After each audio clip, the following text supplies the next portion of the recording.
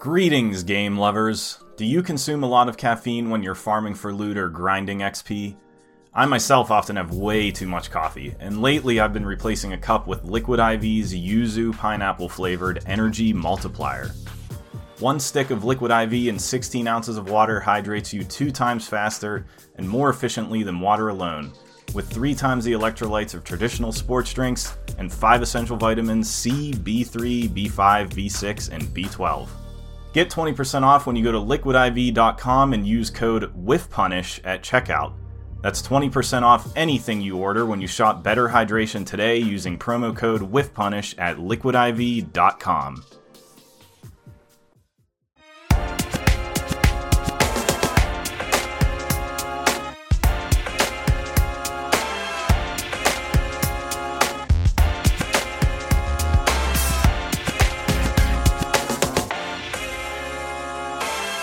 Ready?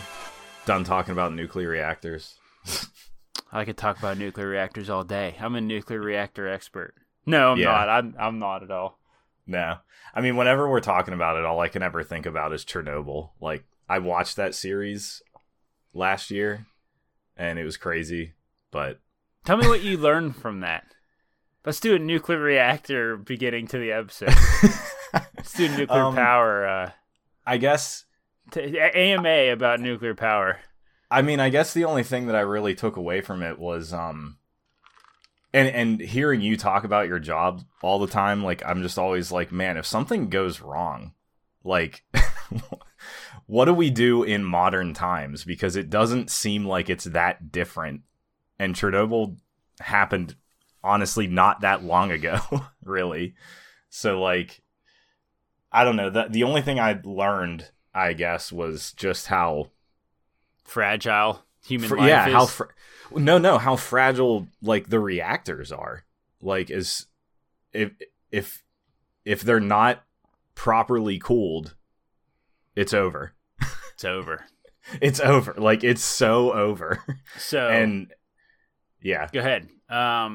So how does it make you feel about nuclear power? Like, are you, like, against it? Or would you rather have hydroelectric power? Or what do you? No, I wouldn't say I'm necessarily against it. It's just more like what we were just talking about, how it kind of becomes really hard to maintain some of the older ones. And, like, if it's that hard to maintain them, what's the end goal? How do you turn them off if things go wrong? Can you turn them off? Like, I've kind of always understood that you sort of can't turn them off.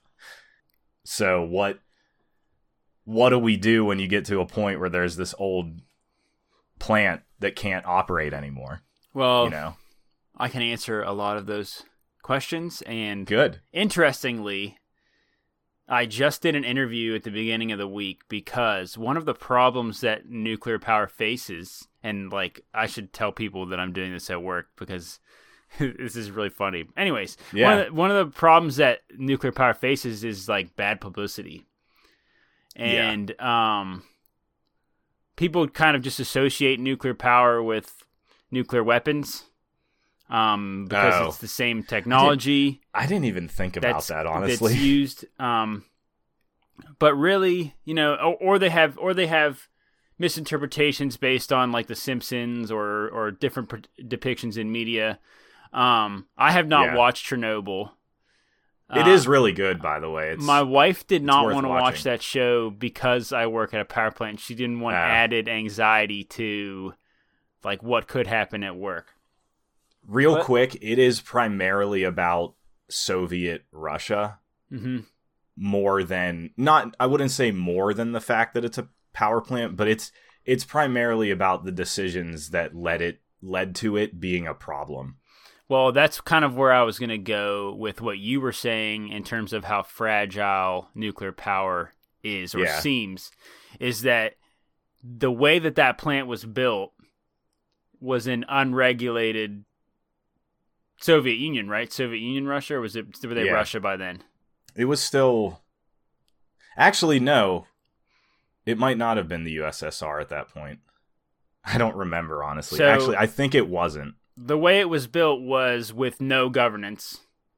Yeah. On how things work. And the decisions that they made could never exist in today's, at least in the U.S. and regulated industry of nuclear power. There's a governing body called the NRC, Nuclear Regulatory Committee, and I'm not sure if they might even go worldwide, because Fukushima, like, that was a power plant accident that happened, and there's kind of like a collective now of governing bodies, number one, and like all the power plants together.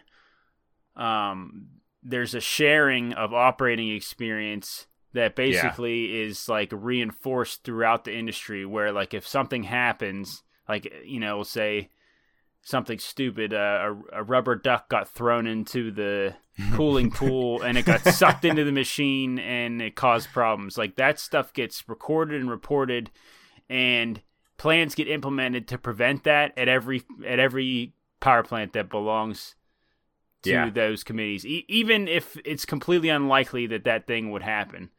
Mm-hmm. So, like, the amount of checks and balances that we have in place for an accident is, like, kind of insane, really.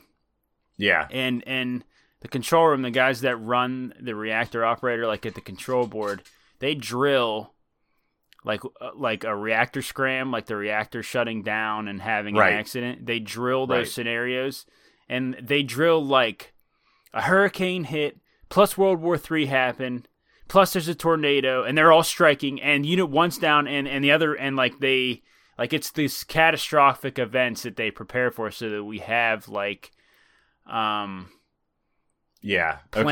and stuff in place, so that it's not going to turn into like a war zone. I can tell you that there is part of my job, as I'm a radiation technician, so it's like kind of measuring like levels of radioactivity in the plant, around the plant, with the workers, with parts of the machine that is the plant. Part of my job is to, in a design or in a accident scenario, we predict based on like what equipment's failing. We have software that will predict like what kind of release would happen to the environment. And then we contact like all the surrounding areas. It's kind of interesting because Beaver Valley Power Station is like right in between PA, West Virginia, and Ohio. So there's three states governing bodies that we're dealing with in terms of all that. So it gets kind of crazy. But then, you know, they have plans for up to a 25-mile radius around the plant, like what the evacuation suggestion should be. Are we going to distribute potassium iodide, which like gets your thyroid, so people don't absorb the radiation? And then me physically, I'm driving around in a van with radioactive instrument, or with like instruments that can measure radioactivity to try and determine like what the level of the release actually is in the environment. Yeah. Okay. So there's a lot of day-to-day stuff that happens to prevent the kinds of things that you would have seen in Chernobyl to keep. Yeah, because most of it, most of the problem was they were trying to like hide. Yeah, hide everything that was going on. Yeah. Yeah. Yep. Yeah, and which is fascinating. It's not like that. We have like a whole team that's job is to relay information to the news and the public and the government, so that stuff doesn't get confusing. Yeah. And you know, there's all kind of stuff in place. But to answer your other questions, no, you can't just turn off a nuclear reactor. I didn't think so. If you lose cooling, it's called a reactor scram. They have to shut, like if we lose any kind of cooling, they shut the reactor down to prevent meltdowns. So I don't want to say a meltdown's impossible, but it's pretty impossible. The plant is right on the river, and they'll draw the river right into the building and just dump it on top of everything to keep it cooled. And if we would need to get rid of that water, they just dump it right into the river. Oh no. Really? Well, I mean, like, yeah. Are you allowed to say that? I don't know. I mean, this is like design or are you under NDA to not reveal that? This is like in an accident scenario where it would be disaster anyway. Do you know what I mean? Like it would be in the river apart from. So right. I don't know. It is really interesting, and like I don't know. It's a thing I think people could use more knowledge on. Like nuclear. Totally. Nuclear power is the most. We're cleaner than any other form of energy. Like in terms of environmental impact, and it's more reliable. So like, you know, if you're wind power or thermo power or solar power, you're relying on like there to be actually wind or there to be like flow of water and all these things. And like, we just run as long as the machine, you know, is working and we have as long as the reactions are happening. Yeah. So yeah, it is really interesting.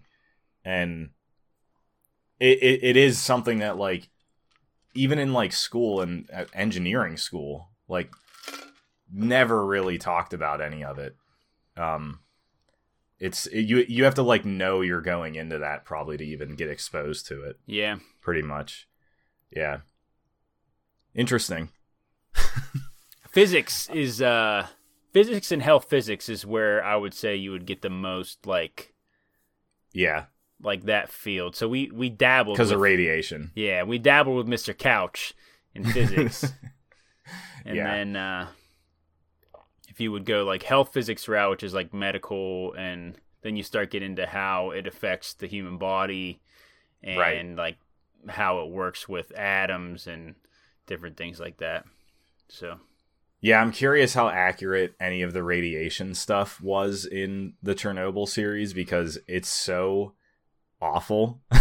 Like, I think it what like happens based on to some people. Talking to my peers. Oh, I don't. Yeah. You mean like the radiation sickness and stuff like that? Yeah, like how and the massive amounts that people were exposed to in the immediate aftermath of that, and like was everything that happened to them accurate in that series? Like how they portrayed it and stuff. Yeah.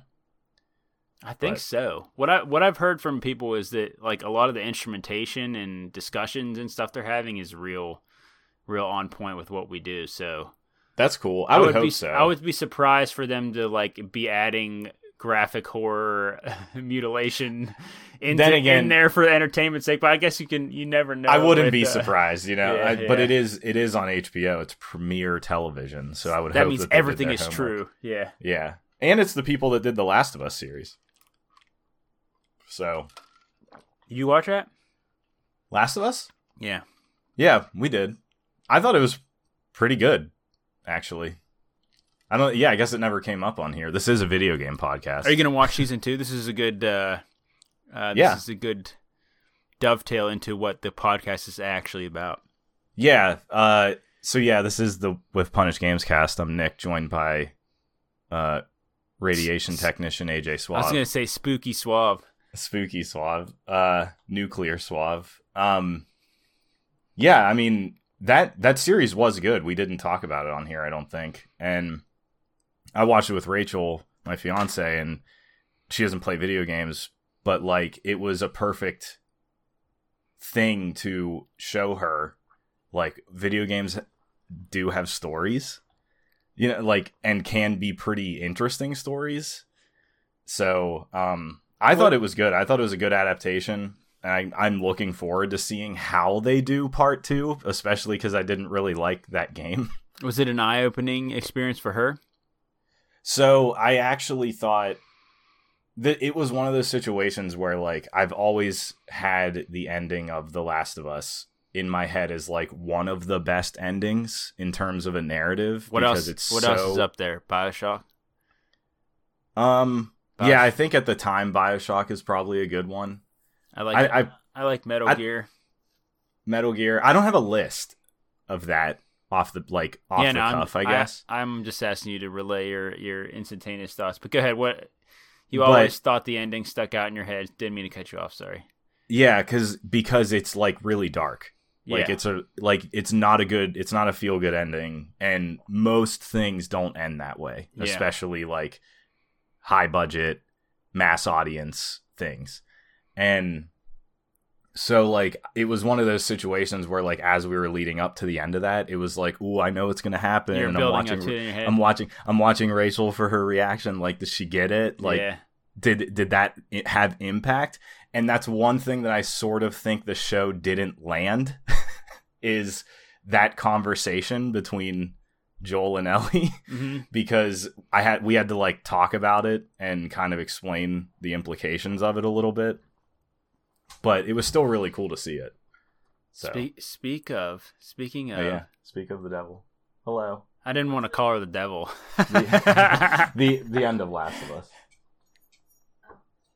Yeah. Yes. We're talking about it briefly. Cool. Yeah. We are recording. Oh, hi. Hello. Your debut. Welcome to the Whiff Punish Games. I don't even know if you can hear on the recording actually, but I think I don't know, I didn't watch the show. I didn't feel the need to watch the show. My wife wasn't interested in watching another zombie premiere television show, so we didn't watch it. But I think one of the things that's unique to video games as a medium and that made that story more effective, you might feel this way, you might not, is that you play as Joel in the game, and so you have like a personal, like it feels like you are making the decision. It feels like you are kind of attached to Ellie in a way, like you went through this adventure with her. And I feel like you're kind of connected, therefore, a little more because the very performative like function of you playing the video game, you being the one to essentially, spoiler alert, go through the hospital at the end of that game and slaughter everybody, right? In the name of protecting her, it makes it more weighty. Like it makes that, like I'm doing this. You know what I mean? Like, I'm doing this for the one I love. Yeah. I remember people being critical about that, actually. Like, for in terms of the game? For that reason. They like, felt, they identified with them so much that they felt like it wasn't fair that they had to be forced into that decision. Again, a reason why I like it is that it wasn't left open-ended, kind of, because it's not I absolutely what it was going for. I mean, I'm speaking of the director's intent right now, so this is my own interpretation, but I absolutely think you're supposed to feel the consequences of that decision. And I think Last of Us in general, The Last of Us is in the title. Like I think that's what the game is. Like even moving on to the second game, which a lot of people didn't have problems with, it purposely flips you back and forth character perspective wise, I think, to kind of feel those. Like, it makes you perform the things, and it makes you deal with those decisions, and, like, it makes the death screams of everyone that you murder, like, even more, like, it's meant to disturb you, kind of, in a way that I think other games don't really try to do. Yeah. And so, like, I didn't believe that a TV show would be able to elicit those same responses out of me. And that's kind of why I didn't really care to watch it, but that's why I asked when I think you brought it up. Yeah, I think it did it. My whole thing as well as it could.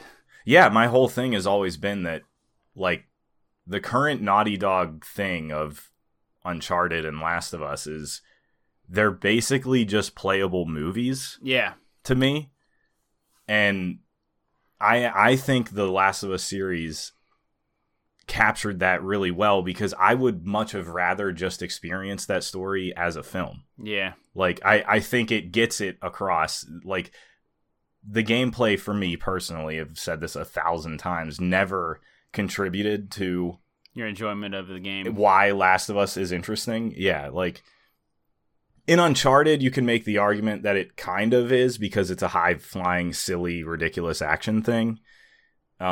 See, it's weird because I would go the other way with it. I would say Uncharted, you're divorced completely from what you're doing in a way. Emotionally. Yeah, it's very stupid. Emotionally, because, you're just mowing people down. It's really There's stupid, no consequences to kind of anything. It's, more of, a bag of potato chips. It's a thrill ride in terms of what the game is. Whereas I feel like Last of Us is trying to draw on your human emotions and whatever. Yeah, I think as a game, that's why it doesn't. I agree. That's why it doesn't work, is because we've spent 40 years playing video games where you kill people.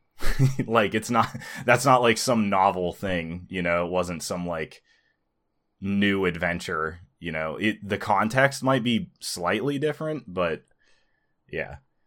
So I do think the show was good, and I think it's worth watching. Yeah. Too. Yeah. I think the acting was really good. Like they pulled all that off really well. And they gave a little bit of context to stuff that's not in the game too. Oh, nice. Which is cool. Like world, some extra world building stuff that they don't include. Yeah. Kind of factions.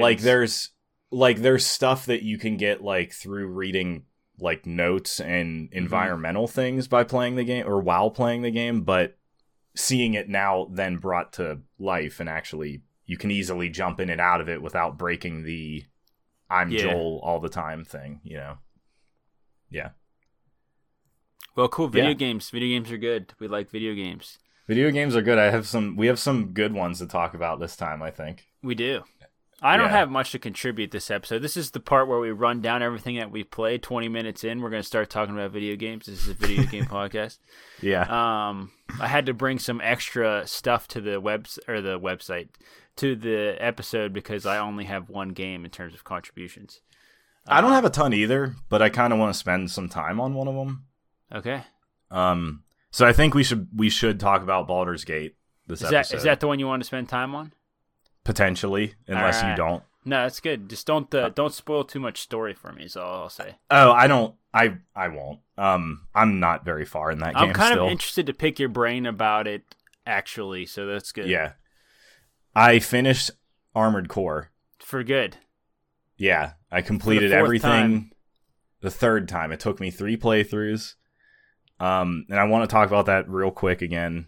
And I started a new game that's like just an indie game, but I do think it's really cool. Dredge. I don't know if you've seen anything about that over the course of the year, but it's neat. We'll talk about it. All right. And you finished Mortal Kombat. Oh, that's right. I did finish the story for Mortal Kombat. Yeah. Did you love the ending?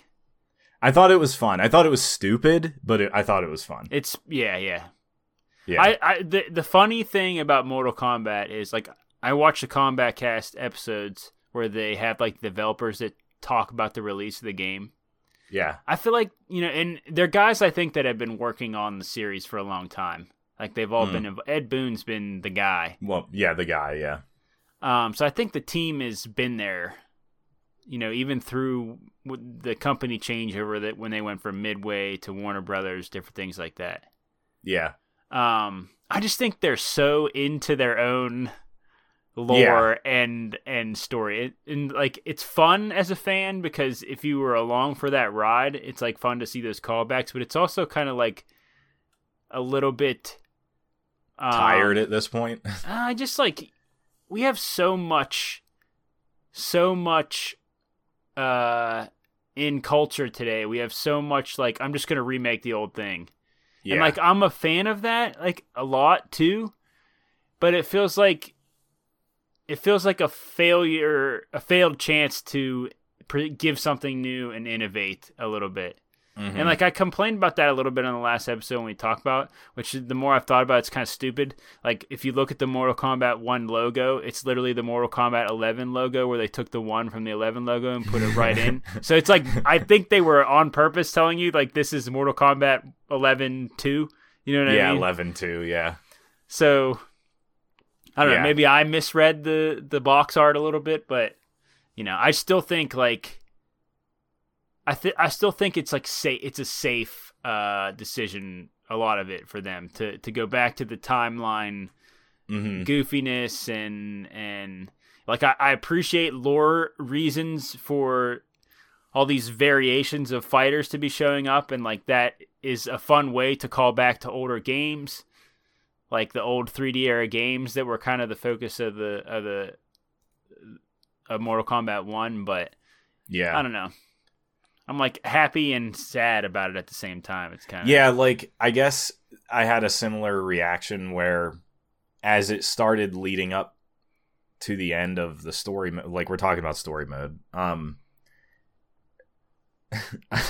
when it just randomly went to the one realm and there were like hundreds of other copies of the characters. You're like, oh, we're doing this now, huh? I was like, this is where this is going. So this isn't really like, and I had the really cynical reminder of Injustice 2. Mm-hmm. So like, I know Injustice is the DC universe, and I'm sure that the whole multiverse thing is a DC trope at this point. I don't know shit about any of that. I would say generally it's a trope in comics because it's a way for them to facilitate multiple versions of the same characters, multiple universes, without them having to like really make them make sense. They can just kind of say, we have. A side note: the movies are starting to dip into that too, which is another frustrating thing. But yeah, go ahead with what you were going to say. Yeah, so like, I was very cynical of Mortal Kombat. As soon as I like understood that it was doing that, I was like, oh, really? Yeah. But then it was kind of like still fun because the way that they did it was they just mashed characters together. Yeah, they did it real tongue in cheek. It's really goofy. It was like, yeah, it was really goofy. So like they're like, if we're gonna do this, we're gonna lean into doing it and do it the right way, kind of. So like, yeah, it wasn't just like another skin of Scorpion, or whatever. It was like Scorpion plus Reptile. Yeah, like they were like weirdly merged, and that was kind of impressive, actually. Like, I wonder how many of those exist. Yeah, because I replayed it in the game. I replayed it with the other character, and I got completely different ones on the. I didn't replay it, but I played a couple fights and went back because like it didn't save like the right way or something, so I had to like start it again. And they were different. And they were all different. Yeah, like they were all different again. So I really wonder how many of those they have, because that's a whole like putting those together sounds difficult. Especially because they were all animated and drawn as like mashups of those characters. Like, I don't know how they could combine them in a procedural way, unless they figured that out. And if they did, that's amazing, kind of.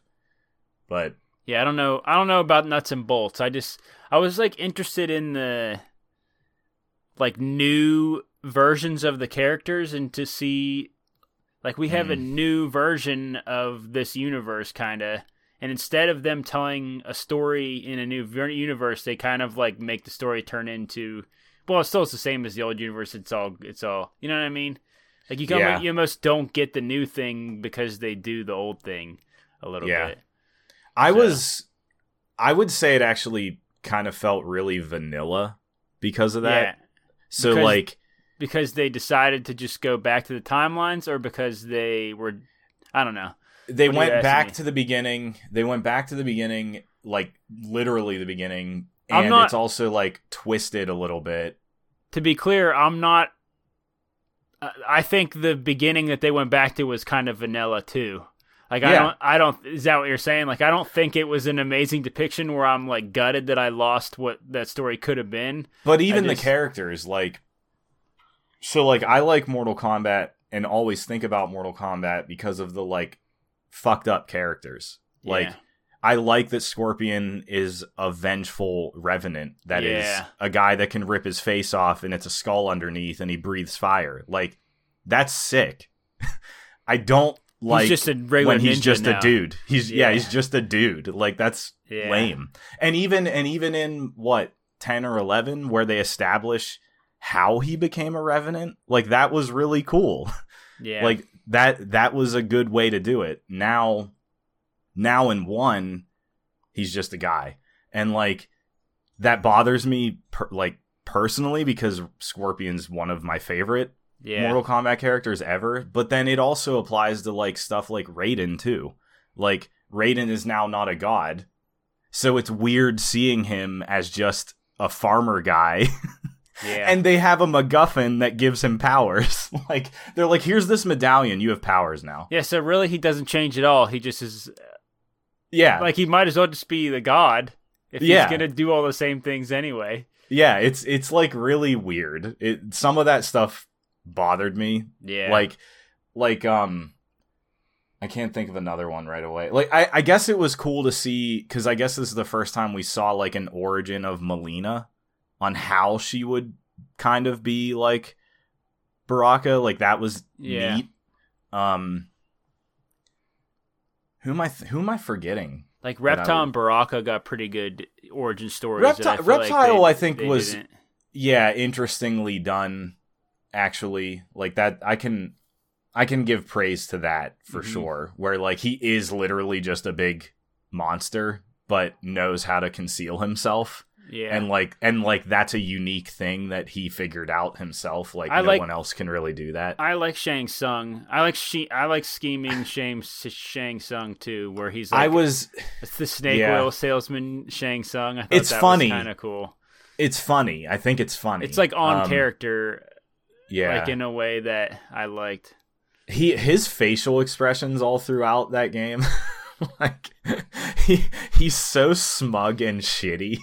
There's so many. I've seen so many memes. He's perfect for memes. Yeah. Yeah, I think they knew what they're doing. I think so too.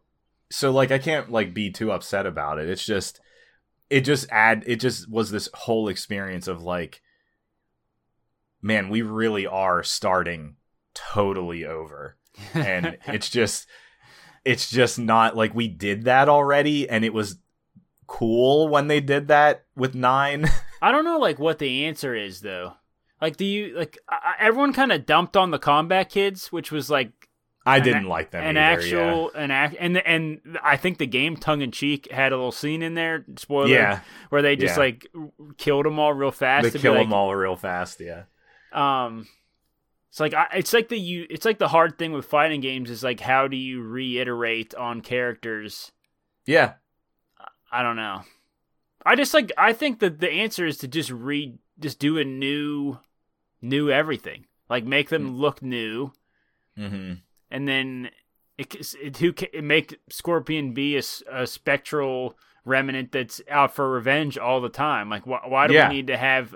he can be that. It's okay. Like, I don't know. Yeah, I don't think they need to redo them, like, all the way every time. Yeah, but then they don't have material for their cinematic, expensive story that they have. So it's like...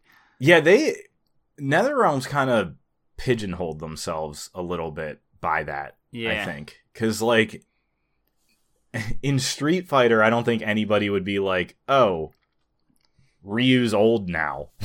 Like, we need reasons for that, you know. Like, we don't really need super fleshed out reasons for. Or that. Conversely, if Ryu's young forever, no one's like, "Oh, Ryu's just young forever. What the heck? Why isn't he aging?" Yeah. Why hasn't he aged in 30 years? Because he's mastered his Hado. Yeah. So, long story short, Mortal Kombat 1's story was fun, but yeah, that's how I describe it. Yeah, it's fun. That's how I would describe Mortal Kombat 1. Just with that, it's that one word, period, fun. Mortal Kombat 1 is fun. I have not really played it much after finishing that. Yeah. But, is there anything else you want to talk about with Mortal Kombat? No, I'm ready to move on to Baldur's Gate 3. Yeah. I, at this point, I think I have like 30 hours in that game. Oh, wow. You guys played a lot. I've played mostly myself at this point. Okay. Our co-op game has faltered, as expected. I kind of knew that would happen, because it's just such a big undertaking.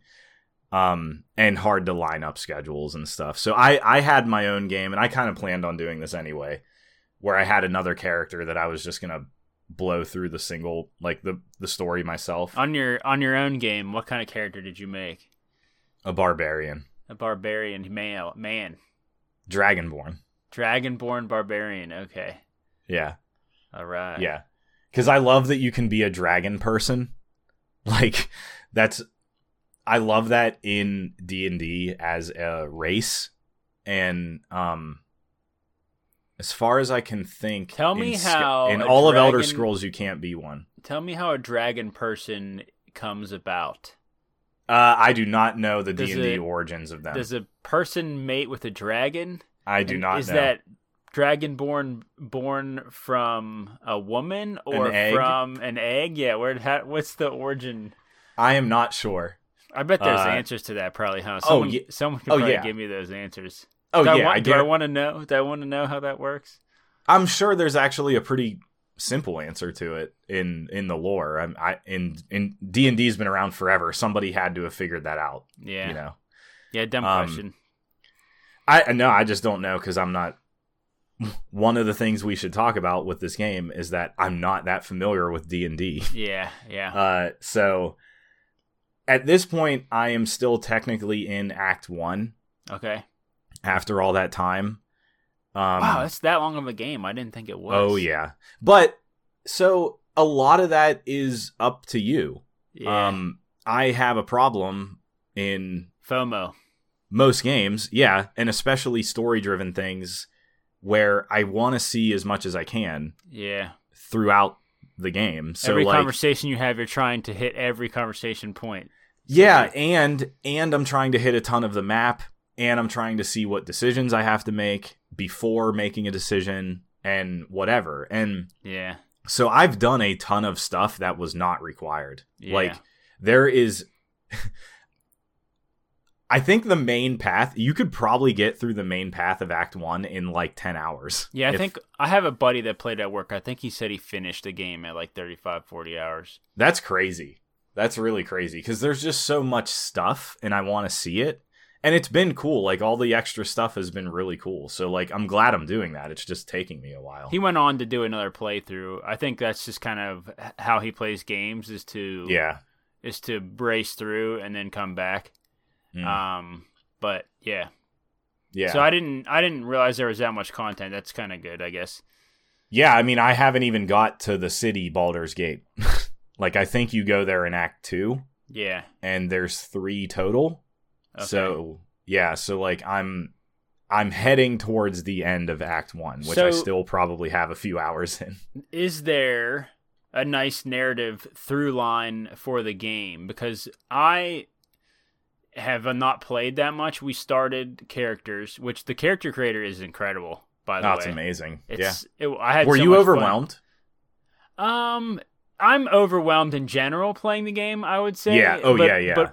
But that's one of the things I was going to talk to you. Like, I know approximately, like, looking at the screen, I can interpret probably 35 to 40% of the screen, what's going on, and that's at all times. That's since I loaded up the character creator and it was describing races to me and actions that these races will take and spells that these guys can learn. I was like, well, I can tell you right now, this is information overload, and so I'm just going to pick whatever sounds kind of fun and not worry about the rest of it at all. Yeah. So that's kind of how we've been playing.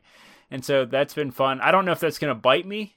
Like we've gotten through combat scenarios pretty fine. Yeah. And so I like without any like team chemistry. You definitely will have to coordinate. So I won't say we're not coordinating. Like, we are like using healing on each other, and like one person makes fire, the other person dips arrows in the fire, and like we're doing that kind of thing. It's just that like I don't really know what everyone's capable of, so if I don't know that information, it's hard for me to do combos because like how and like we've gotten companions like.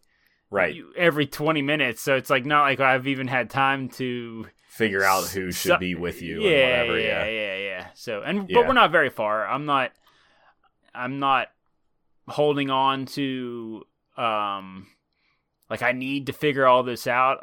Like if I was playing by myself, maybe I would take more time reading and how things work and stuff. But since we're like playing together, it's more of like a well, let's see how this works kind of thing. And I don't know if that's going to bite us or if I can play the game like that, I think it'll be great. I don't know. I'm not worrying about a lot of stuff either. I mean, like every time you level up and you get presented with new options and stuff, I'm just like, picking the interesting thing. Yeah, I think this will be okay. Because there's one like level 4 or something when you get a feat, I think is what it's called. And the list of them to pick from is probably 30 things, and you get to pick one. Yeah. And it's just like, holy shit. Like, this is ridiculous. And it's because D&D is kind of ridiculous, rules-wise. There's a lot already built in. Yeah.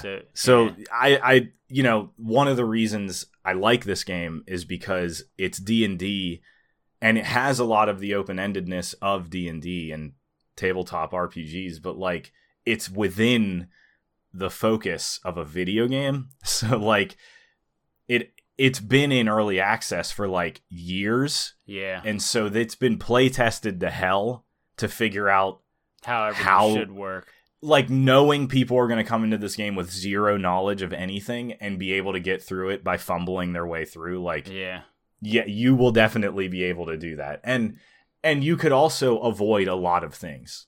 Like, a lot of it is optional anyway. I don't actually know if it scales to you. I assume it does. Because I don't think I'm getting over leveled. Like, I've done a lot of extra stuff. I'm level 5, and you don't level up a ton in D&D. Like, that's the thing, is like, you just, it's very slow.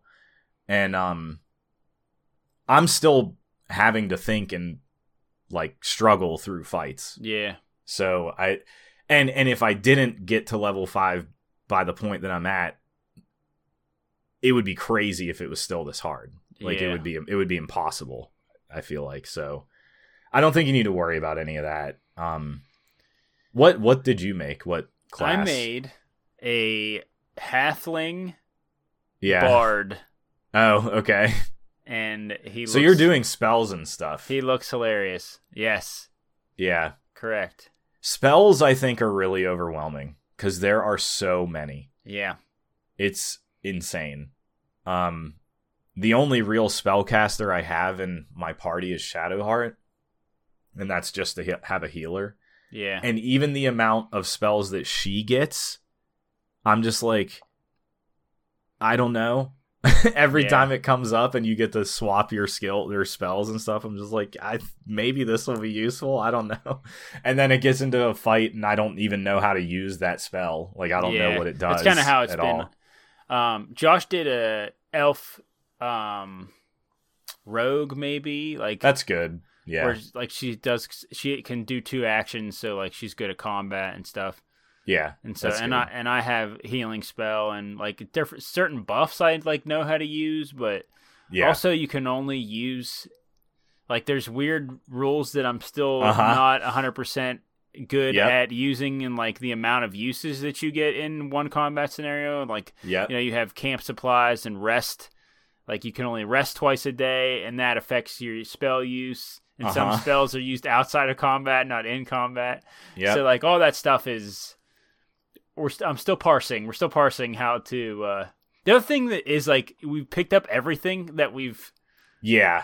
That we've. Oh, the inventory is a nightmare. And it is like, such a nightmare. I don't know. What am I supposed to do with all this stuff? And then Josh is like, I'm going to clear it out. And I'm like, I think we're going to be able to sell some of that. So why don't we at least like wait till we get to a vendor? You can just sell all your shit. You have to mark it to sell it, or you can do it individually. But the thing that I'm experiencing, because I'm playing on PlayStation, I wonder if it's any better on PC, where that game has a lot of bugs still. There's a lot of problems, like, performance-wise. And I haven't one noticed of them, anything on PC, but that's like 5 hours.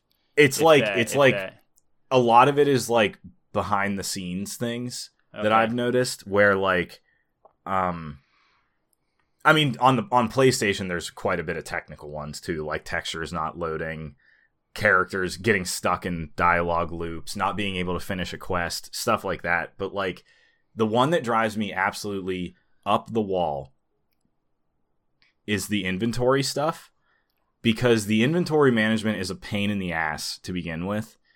And whenever you go to pick things up, and you know it's just something that you're going to sell immediately, you're supposed to be able to pick it up and put it in your junk. They call it wares. Yeah. You can pick it up and add to wares immediately from your inventory or from a chest or whatever. It never works. Really? It never works. It goes right into your inventory. It is not marked for selling or as junk or anything.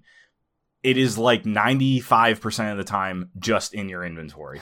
So you still have to go in and manually do all that. And there's so much time in the inventory, and I hate it. It's one of my biggest problems with the game is all the inventory stuff. So, and I can't not do it. Like, you have to pick things up because money is useful. And certain items you need for different things, like keys and different things you like want that. You need food. You have to pick up camp supplies so you can get food, so you can regen your health and everything. So you need to be looking at that. So you have to open everything. And you need money.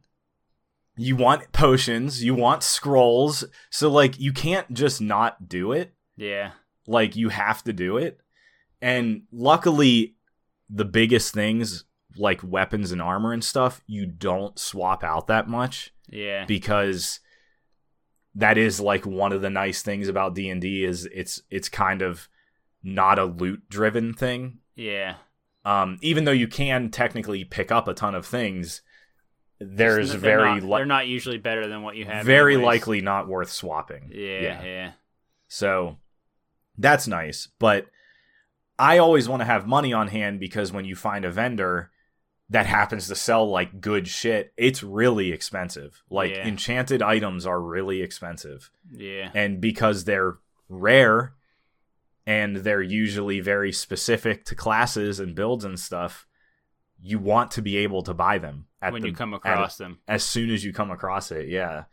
So that's my biggest complaint is like inventory stuff. It's totally insane. So here's the thing that I've totally run into insane. That I think is a little, like, maybe this is me, but we come across like a conversation, I'll say, and I'm in the middle of a dialogue thing, and there's going to be a skill check. Convince this person to do whatever. I don't know how to go into my party, like, unless I exit out of the conversation completely and then go into the stats menu and look at all the stats of all the characters. Right. Yeah, who should be talking to who to do that stat check. It's really hard. And, like, I don't like, I want to role play. Yeah. And I want to just go into the conversation and act like I would act with this character. I don't necessarily... Just do that. Just don't worry about skill checks. Yeah, the only thing I do that for is lockpicking and whatever, which Josh should be able to do anyway as a rogue. He should be really good at it. Yeah. I only do it for that. In terms of conversations, I don't worry about it. I think it's kind of fun. The conversation was just the example. There's like a ton of times where you would do skill check, and I kind of like, well, who should I use in this scenario? Yeah. I don't know. Just the thing that I've noticed where it's like, this is kind of cumbersome, and I'm not sure like how to look up everything, and then I would say mostly don't worry how I handle games like this is I just roll with the punches. Yeah. Within reason. So I have reloaded a couple saves or just totally abandoned a fight like immediately if it went poorly from the very beginning. Yeah. But in terms of like dialogue choices, I don't know where they're going to go anyway. Yeah. Usually, so like I kind of just pick something and see what happens, and if it doesn't work out how I wanted it to work out, then oh well, I guess. Yeah. I will say there's been a few times where I feel like it should be very obvious a question that I want to ask or like where I want the dialogue to go, and it doesn't have that, and I'm just like, really? Like, we're just immediately jumping to conflict that. Like sometimes it just immediately goes to conflict, and I'm like, okay, that doesn't really make any sense narratively, but sure. So I've had a few issues like that, But if you're trying to like persuade somebody to do something and you fail it, I think that's funny. Yeah. I just wish they man, I wish your character was voiced. It drives me it's totally crazy that they're not voiced. Yeah. Cuz I can't help but compare this game to Mass Effect. Mm-hmm. And they should have voiced the character. Like, I understand it's roleplay, and picking a voice that would be appealing to everybody would be really difficult. You have to read the voice in your character's voice, and then but you don't get to do that because all they have is a like very quick selection of a sentence, and then it doesn't say anything. Yeah, they just respond to it. Jumps right to there. Yeah. Yeah, so that doesn't work for me personally. So I don't know. I don't want to be negative. I love this game. I don't want to be too negative. I do really like this game. I'm having a blast. What do you like? Tell me. Let's go. Let's get off the. This is just the things that you notice when you first start playing because it's a big, dense, like RPG, RP. Focus on RP, not radius protection. Role playing game. Like there's a big focus on that. So, yeah. I mean, I really like Divinity. I really like their combat system. Yeah. I love the open-ended tactical stuff. Like, it's not stuck to a grid. I think that's great. I think the D&D system on top of this is a little weird and takes some getting used to, where, like, you have a main action and a bonus action. And it the doesn't really make action, sense which one's which, kind of, unless you, like, just hover over it and look. Yeah, it kind of doesn't. And the bonus action is always, like, It's called useless bonus action for a reason, because you shouldn't rely on it, and it can't do that many things. Yeah. So it kind of feels like you don't do a whole lot of stuff per turn, which is, it is what it is. But and it gets better as the game goes on. Like, when you get more stuff to do. Once you get to a certain level, like, some classes can attack twice. Yeah. So, like, that's really nice. Like, I'm at that point. And 3 of my characters can attack twice, so it's amazing. I really like that. I think it's absolutely insane how they've adapted the open-endedness of D&D to a video game. Because, like, in Divinity was very open-ended in terms of, like, what could happen in the environment. Like, different things could explode, or materials could be on the ground, or cause different statuses, or depending on the position of somebody, that would, cause something new. But, like, D&D has all these other things, like, you can push people, you can pick up a thing and throw it. Yeah. Like, weird shit like that can be really funny. So, like, if you're on, like, you can set up situations where maybe you push a thing off a ledge. Like, you push a character off a ledge and just kill them immediately. Like, you can force stuff like that if you, like, maneuver yourself appropriately. Correctly. Yeah, or, like, you can pick up a corpse and throw it at somebody, and it'll knock them back. And I love how you can just pick a corpse up into your inventory. like you can just you can do some really just silly dropping things. Corpses from the Nautiloid on the beach when we first landed on the. I was like, what are you doing? And all these bodies that are disappearing. He's like, I had all these in my inventory.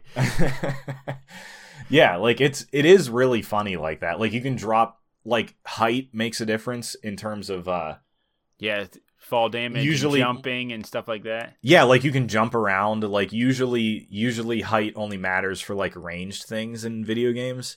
But, like, if you're above somebody, you could theoretically drop a heavy item on top of them. Yeah. And that would do damage, and it might knock them over, and then they're prone, and then they miss their turn, and, it is really, really impressive in that regard. So it's kind of fun. Messing with the systems. Just to see what happens every time. Mm-hmm. Like, I really like the world. Like, one of my biggest problems, or one of my biggest regrets of not really liking D&D is not getting to be in the universe. Yeah. And now here's a really good way to do that. Mm-hmm. So that's cool. Yeah, I've really enjoyed the characters. The Mind Flayer worms going into your eyes is like one of the most brutal openings of a video game. Yeah, dude. What a great opening. It's wild. Yeah. Wild. Yeah, like, and it's cool that this story is around Mind Flayers and stuff. Like, it's really dark and fucked up, and it's not shy about being it's really mature. Yeah. I think that's also really cool. It's not meant to appeal to children and get them into Dungeons and Dragons. Like, this is an adult oriented D&D experience thing. Yeah. I don't know. I mean, I'm really, really enjoying just seeing what happens all the time. Like, there's been some pretty strange situations, and it does feel pretty variable. Like, it matters who you have talk to people. Like, not just for skill checks, but like if you don't have a certain character in your party when some situation happens, you might miss out on an entire thing. Or we noticed that right at the beginning there was like a brain, like a brain crawling around that we convinced to walk with us, and the characters on the ship were reacting a specific way to us, and then we killed the brain on accident. Josh killed it on accident, and they reacted a different way. So I don't know. I can see what you're saying, even in the small snippet of the beginning of the game. Yeah, I mean, whenever like, once you start getting into the more like the missions that push the story forward, like, I kind of really want to see how different it could be. Yeah, like with another playthrough, you mean? Yeah. So let me ask you, you played a good bit of Divinity. Somewhat, yes. Yeah. But you weren't driven to play Divinity on your own. No, not really. I had started a game on my own originally, but didn't get very far with it. So, like, do you think you could go back to Divinity and play that, or do you think... I've thought about that. Yeah, I have thought about that a lot, actually. I think the thing that's missing... Some of the systems are obviously different with Divinity, and like some of the stuff you talked about being cool here, like, it doesn't exist really in Divinity. Well, the fact that Baldur's Gate is much more like a BioWare game, where you zoom in on conversations with people and their faces are animated, and it makes a massive difference for me. Okay. Like, I have no problem reading dialogue and being zoomed out and just talking to characters. I've played plenty of games like that, but Divinity does not have that. Yeah. You do not zoom in face to face. Yeah. It's not dramatic like that. It's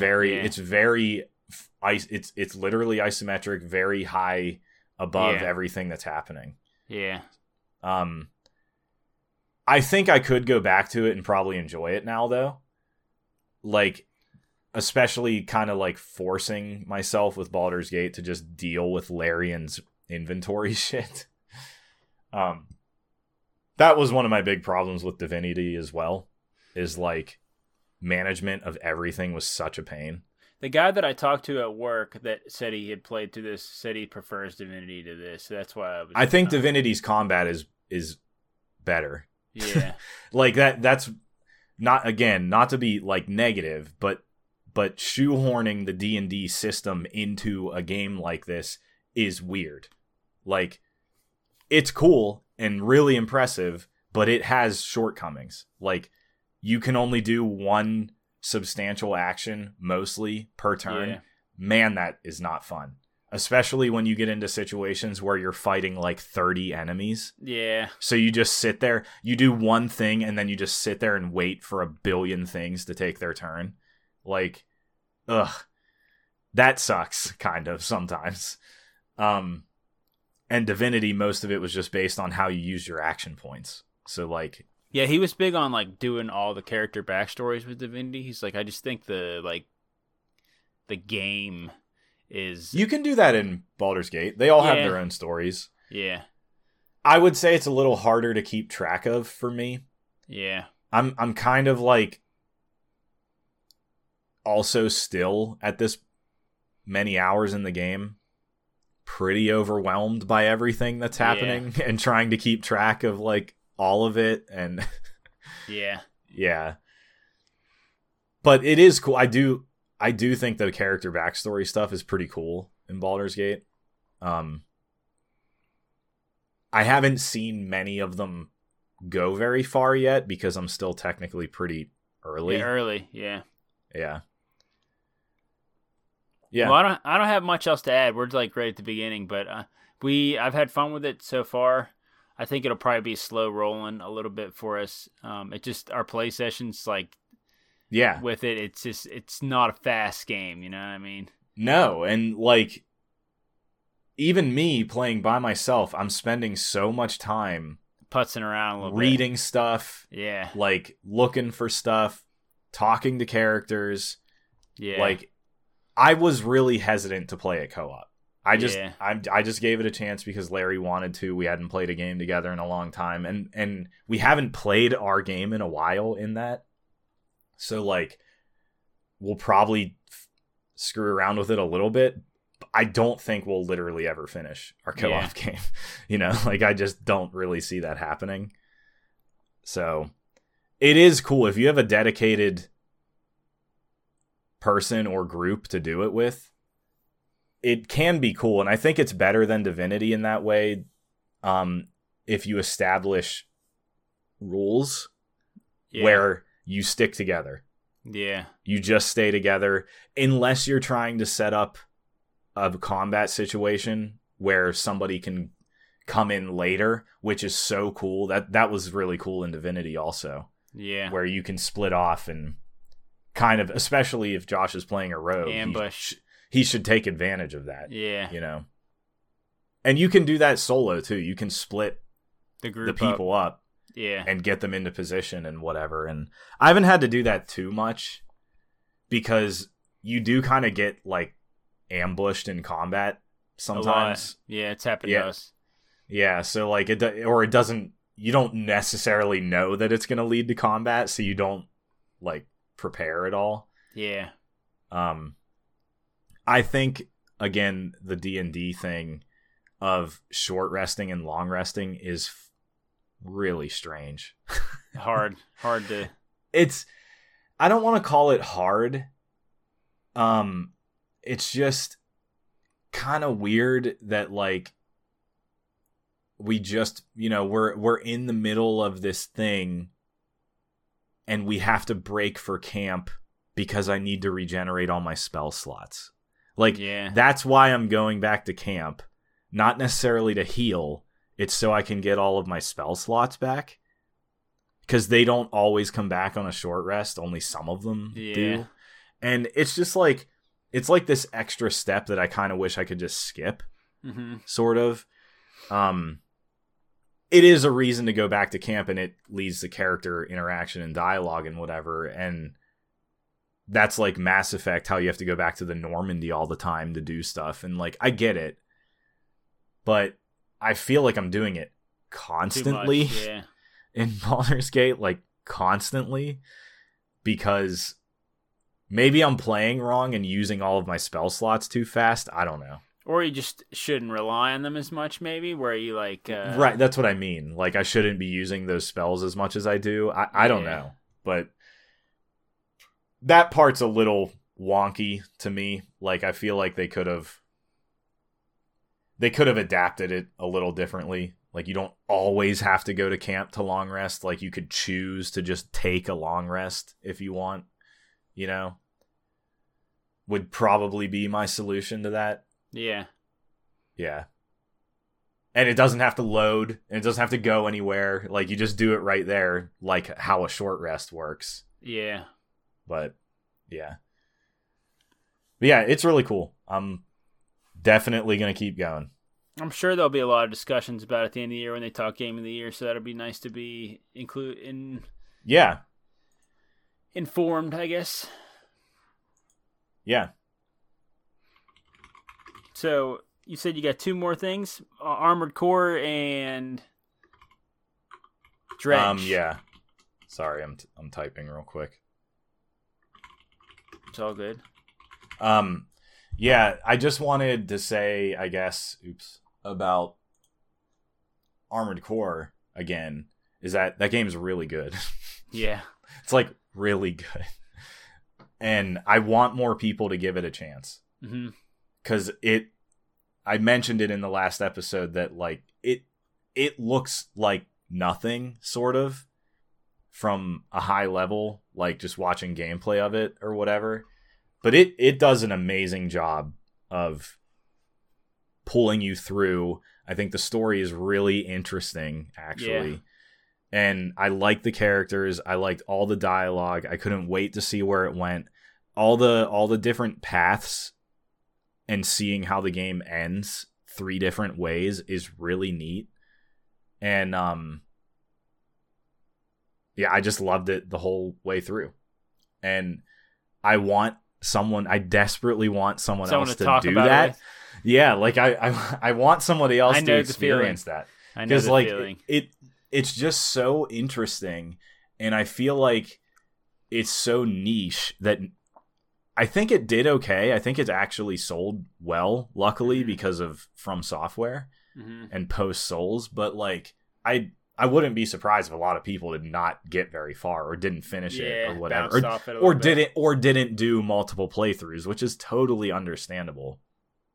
But how it does those multiple playthroughs is just like mind-blowing to me, kind of, because the only other example I have is Nier, and Nier did it kind of similarly, but you rehash so much bullshit in Nier, where like Armored Core, because it's mission based, you can just rip through it. Like you can rip through those other 2 playthroughs in a few hours. Yeah, like it's not a huge time investment, where Nier felt like a huge time investment. Yeah, play the whole game over again. Yeah. You play Armored Core over again, for sure. You play the whole game 3 times the whole way through. Really? But the first time is maybe 10 hours, and then it's like 4 and 4 or something. Okay. Like, and you don't have to really... and it probably could have been faster. I was just experimenting with things. Yeah. You know, like I wanted to use different builds and weapons and stuff. But yeah, like it's awesome. It's my game of the year right now. Cool. I was going to ask. You want to golf clap it? Yes. Armored Core 6. I won't golf clap yet, so. Please play it. I started looking into emulating the old ones. Wow. Because, like, I kind of want to know just what they're like, not necessarily play them to completion. Yeah. But I sort of just want to see them, and they're not easily playable. Yeah. They're all of the, like, obviously all the PS2 ones you have to play on PS2. PS3 ones, I think you can play, like, one of them digitally on PS4 or PS3 classics. And the ones on PS4 don't work on PS5. So, and also Xbox, I think because they were on Xbox 360, also don't work on Xbox One or anything. Like they're not on the back compatibility. They're not on the back compat list or something. It's like dumb. It's kind of like crazy to find a series like that. It's like Metal Gear, you know? Like you can't really easily access the old ones. Who released the old ones? Are they Konami games? Is that why? I think it's always been Bandai Namco. So it's not a weird publisher thing. I think it's just probably the fact that it's niche and nobody probably felt cared to renew rights or anything. Anybody wanted them or wanted to, like do the work to make them playable or something is what I would guess. I don't know. But yeah, Armored Core 6 is great. You should play it. I will. Yeah, and then tell me that I'm way overhyping it and it's not that good. I don't know. I think it sounds cool. I don't think as a game, as a technical thing, it's astonishing. I don't think it will. I think it will be what I expect it to be. Yeah. I don't know. Yeah. It was much more than I expected it to be. Yeah, is kind of what I'm trying to say. Is like it had not low expectations, but like zero expectations, and Is it more than what you expected, or did you just enjoy it more than you thought? I think it's more than what I expected. Yeah. I sort of thought it would just be like, here's a mech simulator, kind of. But they put a lot of effort into the story. Yeah. And it makes sense. It's not like From Software confusing bullshit. Like, when you finish all 3 playthroughs, like, you walk away with, I think From I Software pretty much games make sense. I don't. I like from a high level From Software game stories, like, or the Souls stories, like, sort of make sense, I guess. Armored Core is very explicitly like, the thing is happening to you. This is what's happening. This is what happened. There's some of it that is mysterious and left up to interpretation, but generally this is the story, and I really appreciated that. Yeah. Kind of didn't know that they were capable of that. Cool. Yeah. So the last thing, tell me what Dredge is. What is that? Is it worth going into? Dredge is really neat. Yeah. Dredge came out this year too, and it's on, I think it might only be on PC and Switch. I don't know if it's on the consoles. It might be. I'm not sure. But I think you'll like this. Potentially. And it would be a good, it's a perfect handheld game. Like, because you could play it on a Steam Deck too. The whole premise of Dredge is, I'm looking it up while you talk. You're a fisherman, and you sail your boat around this little map of a handful of islands, and you're just trying to catch fish and sell those fish and make money and upgrade your boat. And, sounds pretty straightforward, except over top of all of this is a weird Lovecraftian twist where you don't want to be out on the water at night because you get scared. And there's like this meter that you're managing of stress, kind of like Eternal Darkness. You remember that in Eternal Darkness? Oh, yeah. So it's literally like a sanity meter. And things are weird at night. Like, there's this overarching literally Lovecraftian eldritch thing of like, shit gets weird at night. Like, the fish that you catch might be mutated and look really strange, and there's like so many different type of fish to catch, and people are interested in these weird fish and are researching them, and there's a guy that's looking for these mysterious relics, and these relics give your boat powers and whatever. So like, it's just this cool little like world to explore and just see how weird it can be, kind of, all the while doing sort of like, frankly, tedious thing of being a fisherman and trying to, catch fish and make money and upgrade your boat. But it's like fun. I'm having a lot of fun seeing where that goes. It looks cool. I like the trailer. It is cool.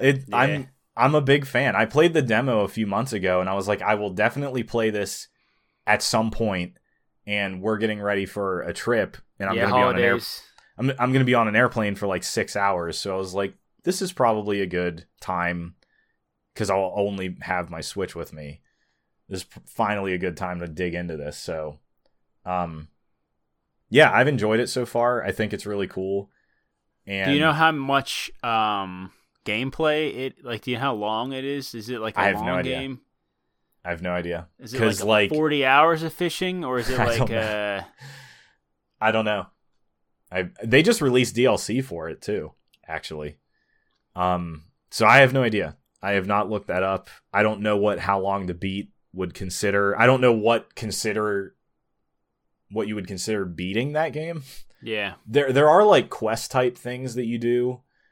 It looks like it has some cutscenes or something like that in the trailer. There's like a lot of characters that you do like missions for over the course of the game. Like, you'll meet a character and they'll have like a specific set of missions to accomplish. And if I'm going based on my mission board, it feels like I'm maybe halfway through, and I don't know, maybe I've played it for like 7 hours or something. But I'm also somebody, whenever you can upgrade stuff in a game, I kind of only think about upgrading the thing. Yeah. So like all the while exploring the game, I'm really mostly just trying to upgrade stuff as much as possible. Yeah. So I've probably spun my wheels a little bit. Yeah. But I do think it's fun. It's a good, like, the idea is that your character gets stressed and you're not supposed to be out on the boat at night. But it's rewarding to be out on the boat at night. Yes, but also I think it's a relaxing game. Yeah. Like, I think it's pretty chill for the most part. Like, yeah, you're stressed about your boat being attacked by some Leviathan at night, kind of. And actually, that's the thing. I just want to see what else it does. Yeah. Because, you know, the ocean is terrifying. Oh, yeah. And if Jaws is often listed as the scariest movie of all time. Yeah, I mean, the ocean is straight up scary. Like, I have no interest in... We're flying over the ocean for our trip, and I'm a little worried about that. So, where are you going? To Scandinavia. Scandinavia? Yeah, we're going to Norway and Sweden. Are you going to do the metal tour?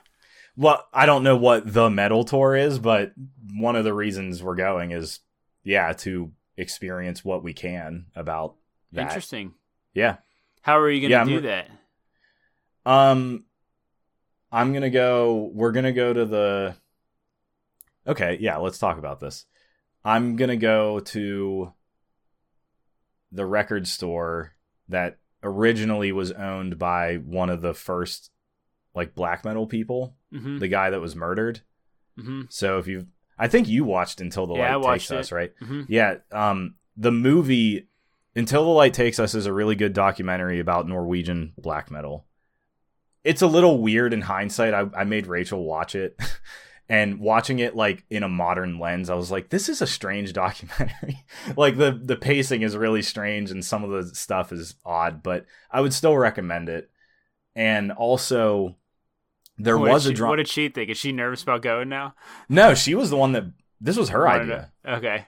Yeah, this was all her idea. Where I'm going is there is a dramatization about this event in the beginning of like extreme black metal where one guy murdered another guy, basically. And there's a movie about it. And there was a book written about it that I always heard wasn't very good. It's called Lords of Chaos. It's supposed to be like a telling of all the events, but I would say Until the Light Takes Us is a better description of all that. However, the movie Lords of Chaos came out 6 years ago or something, or 5 years ago. It's actually pretty good.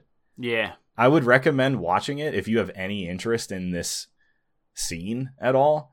I didn't think it was not as bad as I expected. I thought it was going to be terrible. Yeah. But it was actually like solid.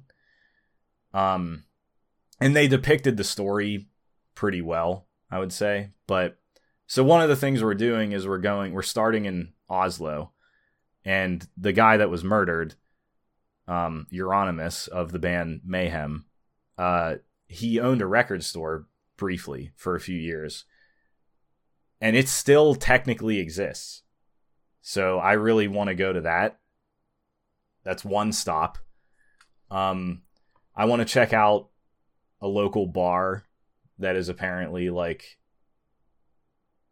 what would you call it? A location, a chill spot for like metalheads in the area, that I've heard of, that sometimes have bands playing or whatever. I would like to see a show. Yeah. So I don't know if we're going to be able to pull that off because it is Europe and they do speak a different language. So like it's kind of hard to find information about that. Yeah, what's going on? Especially for music like this, which is usually at bars. Smaller scene, yeah. And is not really like super... you're not going on Ticketmaster and buying the tickets. Right. It's not marketed very well. So I have two chances of that because we're going to be in Oslo for a couple days and then we're going to go to Stockholm. And Stockholm's a way bigger city and has over the years, way more of an established scene as far as I understand. So maybe we'll try and find one there. But the reason we're going is mostly I just want to experience the culture, I guess. Yeah. That spawned like one of my favorite things in life, which is extreme metal music. Yeah. So yeah, I mean, there's not a ton of destinations right now in terms of that. Yeah. But I think it's just going to be really cool to see. Are you a little intimidated? Yes, absolutely. Because I would be. Yeah. I mean, I'm not an extreme metal like guy, so.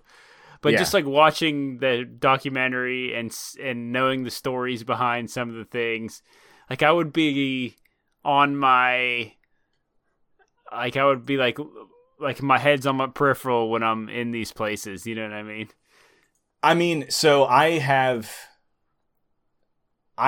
spent a majority of my post-metal awareness life studying the culture of metal. Yeah. And so, like,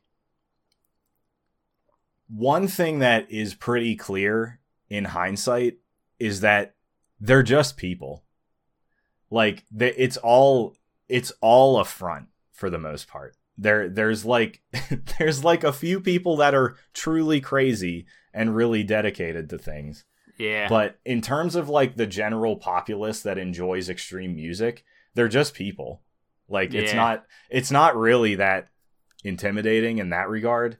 Like I would say when all of this was starting, that was probably more of a dangerous period where like people were posturing and trying to be like, I'm more intense than you are. And I've read stories about that in Scandinavia. Like it was like if you go to a metal show in the early 90s or whatever, you might get in a fight. You know, like that is a thing. But all the people that started this scene are in their 40s and 50s now. Yeah. Like it's and the younger generation making this kind of music is like us.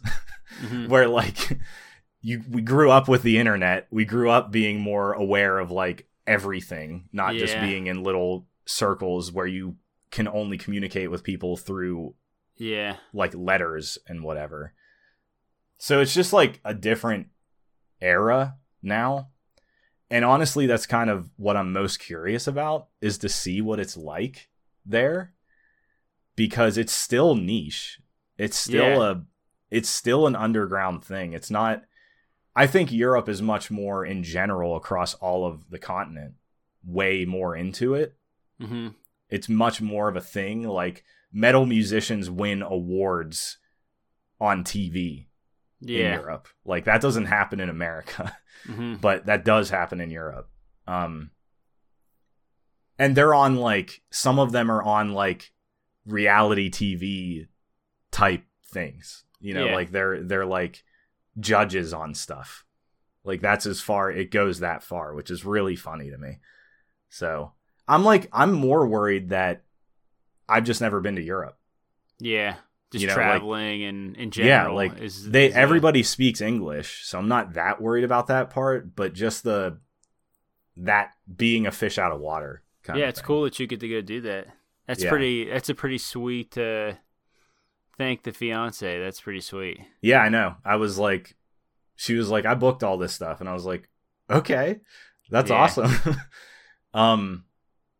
And one of the things that we're doing that I'm really excited about is to get to Stockholm from Oslo. We're taking a train. Mm-hmm.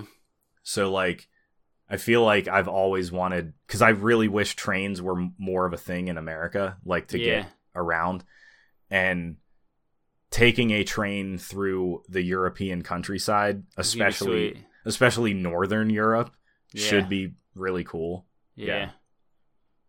Sweet. Yeah, I'm Congrats, excited. Man. Yeah, that'd be sweet. When are you doing that? As of this recording, I'm leaving in like 2 days. Wow. All right. Yeah. This has been planned for like 6 months. Okay, I just so didn't it's been know. kind of or like maybe you told me and I just didn't. I thought I did. I probably mentioned it, but like, yeah, it's been a while that we've been preparing to go. Yeah. So nice. Did you learn any Scandinavian? I did not. I kept telling myself. Is that a language? Scandinavian. Well, they're all like slightly Germanic. Different yeah. So like, they're similar, like Norway and Sweden and technically Denmark, which I'd like to get to at some point. They all speak some kind of like riff on German, essentially. So they're all their own language, but they're similar. Yeah. But no, I did not learn any. Well, good luck. Thanks. Get some nice patches for your jacket. Yeah. I actually was like wondering, like, it's so stupid, but like, dumb American poser. Yeah, you don't want to look out of place. Right. Yeah. Like that's the thing. That's intimidating. Mm-hmm. Yeah. That's the one thing that I think is intimidating. You can't just like show up in your white tee. They're gonna be like, "Who's this guy?" But then also, if you wear your metal outfit from your American concerts, then we'd be like, "Who's this guy?" Yeah. Exactly. Yeah. So we'll see. It should be fun. Cool. Yeah. I don't have any more games. I don't know. I might play Spider-Man at the end of the year. I don't know what I was wondering if you were interested in that. Yeah. I am interested. I just don't really want to do open world superhero. Yeah. I feel like I got burnt out on. I did God of War and then Horizon, and then I had played Cyberpunk at the end of last year. Right. I just like played a couple open world games in a row that like this whole year I've kind of been avoiding that, and like I'm not really dying to jump back in. My time is like been at a premium a little bit, so I've been putting most of it into Street Fighter and fighting games. Yeah. Those are something I can like drop for months and come back to. Right. So I don't know. I just if I might get to it. We'll see. Yeah. I've been in a similar position where I've still played a decent bit of Street Fighter, but not near as much. And like, I don't know how many other things I'm really going to get to realistically before the end of the year. I do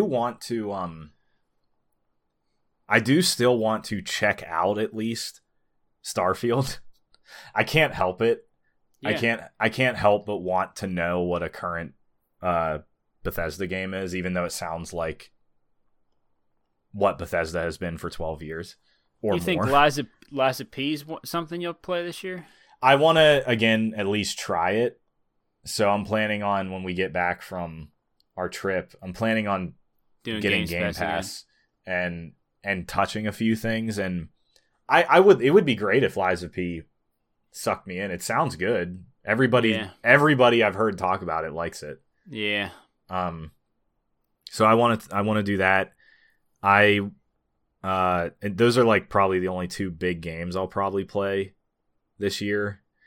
There's a couple other smaller things I want to maybe get to. I don't know that I'll ever get around to Dead Space, actually. Wow, really? You don't feel the need? Not really. Like the RE4 DLC is apparently good. Mm-hmm. So I could just play that. And like, I really loved the original Dead Space, but like, I just don't feel a pull to play it again.